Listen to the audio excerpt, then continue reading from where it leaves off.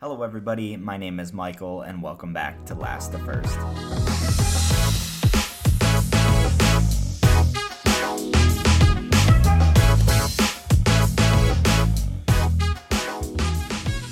Alright, so today I am bringing my first driver ratings and it's going to be from the United States Grand Prix.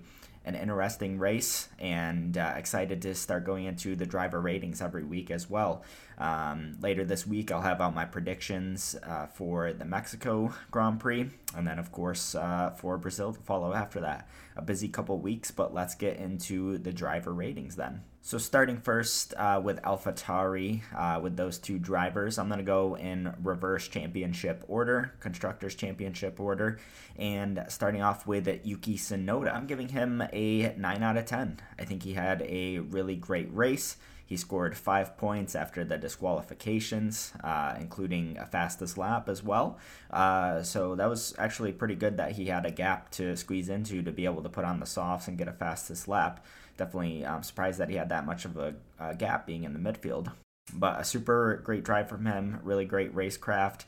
I saw a clip of him going side by side with, I think, one of the Haas drivers, if I remember correctly, for like half the lap. So great racecraft from him, great strategy, and just a strong performance overall. So I'm giving him a 9 out of 10. Next up, Daniel Ricciardo. I'm giving him a 6 out of 10. A little bit of a difficult one to judge because of the damage on his car. Assuming that had a pretty big impact. It seemed like he did. He said that it did have a big impact on him, as well as the one-stop strategy just clearly wasn't the way to go. So a bit tough to judge exactly how Ricciardo's return was. Seems like it's difficult to judge him and Yuki Tsunoda to know who is really coming out on top in that team. But yeah, Ricciardo, 6 out of 10. Next, going into the Haas lineup, going with Nico Hülkenberg to start things out, giving him a 5 out of 10. I think another tough one to judge with the Haas team. Overall, they just didn't have the pace this weekend. Their upgrades didn't seem to do what they were hoping it to or propel them far forward. I thought they were going to get some points this weekend, and unfortunately for them, that did not happen. So a little tough to judge, but yeah, it just wasn't fast enough overall. Giving him a 5 out of 10, just right down the middle.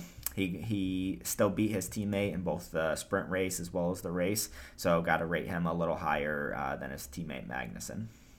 But for Kevin Magnussen, giving him a 4 out of 5, basically the same as Hülkenberg, except he was behind Hülkenberg in the sessions and the races. So, just didn't quite have the pace in the car this weekend and wound up behind his teammate. So, got to give him a similar grade, but slightly less than Hülkenberg. Now on to Alfa Romeo, starting off with Valtteri Bottas, giving him a 5.5 out of 10. I think kind of similar to the Haas team. They just didn't really have the pace. The car just wasn't the best around here, so it's kind of tough to judge. He did beat his teammate, of course, Zhou Guanyu, so that is always a positive. First step is always beating your teammate, so that's good. But another pretty anonymous weekend from Bottas and Alfa Romeo in general. I feel like I didn't see much at all of him or Zhou Guanyu at all. With Zhou Guanyu, giving him a 5 out of 10. Once again, pretty anonymous, similar to Bottas, just didn't have the pace. Finished behind him in both the sprint and the race, so got to give him a slightly lower grade than his teammate Bottas. Next up, looking at the Williams lineup, both Albon and Sargent were, of course, pretty fortuitous with the disqualifications of Hamilton and Leclerc, but you got to be in it to win it, and they took advantage of the points. So for Alex Albon, I'm giving him an 8.5 out of 10. I think he got the most out of the car this weekend. The Williams didn't look the most stunning, but it had enough pace to be right on the outskirts of points. And because of that, he was able to take advantage of those disqualifications and score a couple big points for Williams, which is really big in the constructors. They really want to hold on to 7th, of course, and with AlphaTauri and Yuki Tsunoda having a good weekend, scoring 5 points, doubling their previous amount of points. It was really important for Williams to score some points. So 3 points for Williams, 2 points for Albon, and that helped keep their lead a little more than it would have if AlphaTauri would have gotten 5 points to 0.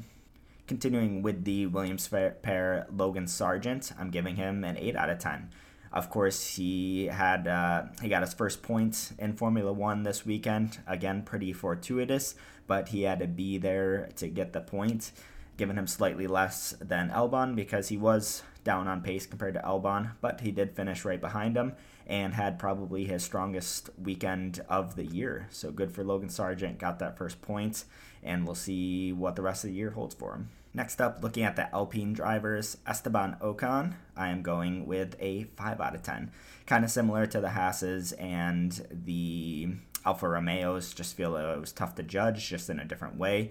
I think the Alpines, of course, had some pace since Gasly did get some good points in 6th after the disqualifications, but it's really tough to judge with Ocon after that first lap incident. Obviously had to retire, so nothing would have came out of that.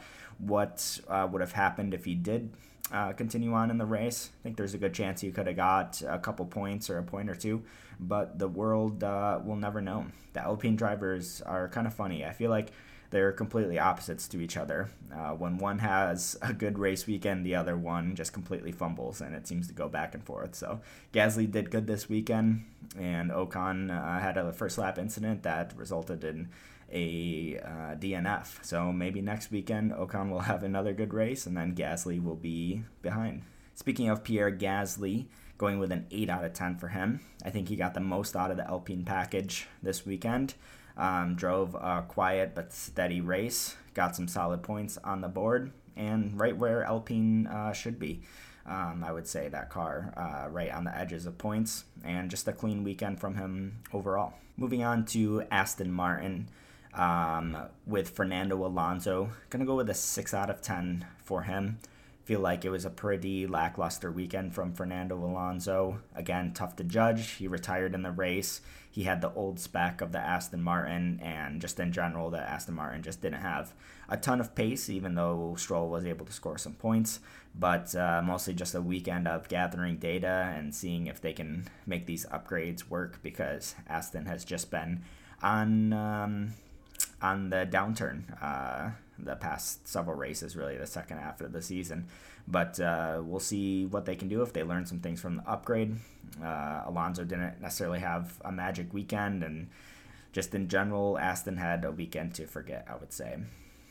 However, with Lance Stroll, he did perform surprisingly well. He finally ended his points drought, so I'm going to give him an 8 out of 10. Pit lane to points too, so quite impressive. He had decent race pace and did better than Alonso in the race. Got a couple of good points, and it was his first points since the summer break, which is hard to believe. So a good drive from Lance Stroll overall, and it's going to be an 8 out of 10 for him. Next up with the McLaren duo, starting with Lando Norris, giving him a 9 out of 10. I mean, what is there to say? He had a great weekend. I think he was one of the best drivers of the entire weekend. Of course, he got a podium on Sunday. With or without the disqualification of Hamilton, he still would have been on that podium. So a great drive from him. He's continuing to show how he is not necessarily the number one driver there, but that he does have the pace advantage over Piastri, and continuing to show that McLaren has good pace with the upgrades. Not quite as much to topple the Mercedes and obviously the Red Bull this weekend, but he legitimately was fighting for a win at the beginning and had a legitimate lead in first for a while. He was genuinely leading for a while. So really impressive and mature drive from Norris, and it's a 9 out of 10 for me. With Oscar Piastri, going with a 5 out of 10 for him. Once again, I think it's another tough one to judge with that lap 1 incident that forced him to retire eventually. But I think overall in the weekend, he was just a step behind Norris. He didn't quite have the pace all weekend. I know Piastri has been struggling a little bit with the high degradation tracks, and this was one of them. So maybe in the sprint race, he seemed to fall behind. Maybe he pushed the tires a little too hard, and overall just didn't quite have the pace over the course of the weekend, and not near Norris. What would have happened if he didn't have that lap 1 incident, didn't have to retire, I'm not sure. I don't think he would have been quite fighting Norris, but I'm sure he would have scored some solid points. All right, next up, the Ferrari pair. So Charles Leclerc, giving him an 8.5 out of 10.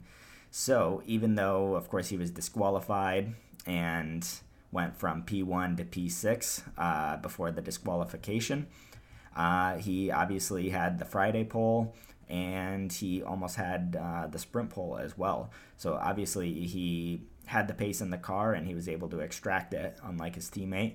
He completely outperformed his teammates, even though the track results on Sunday didn't quite show that.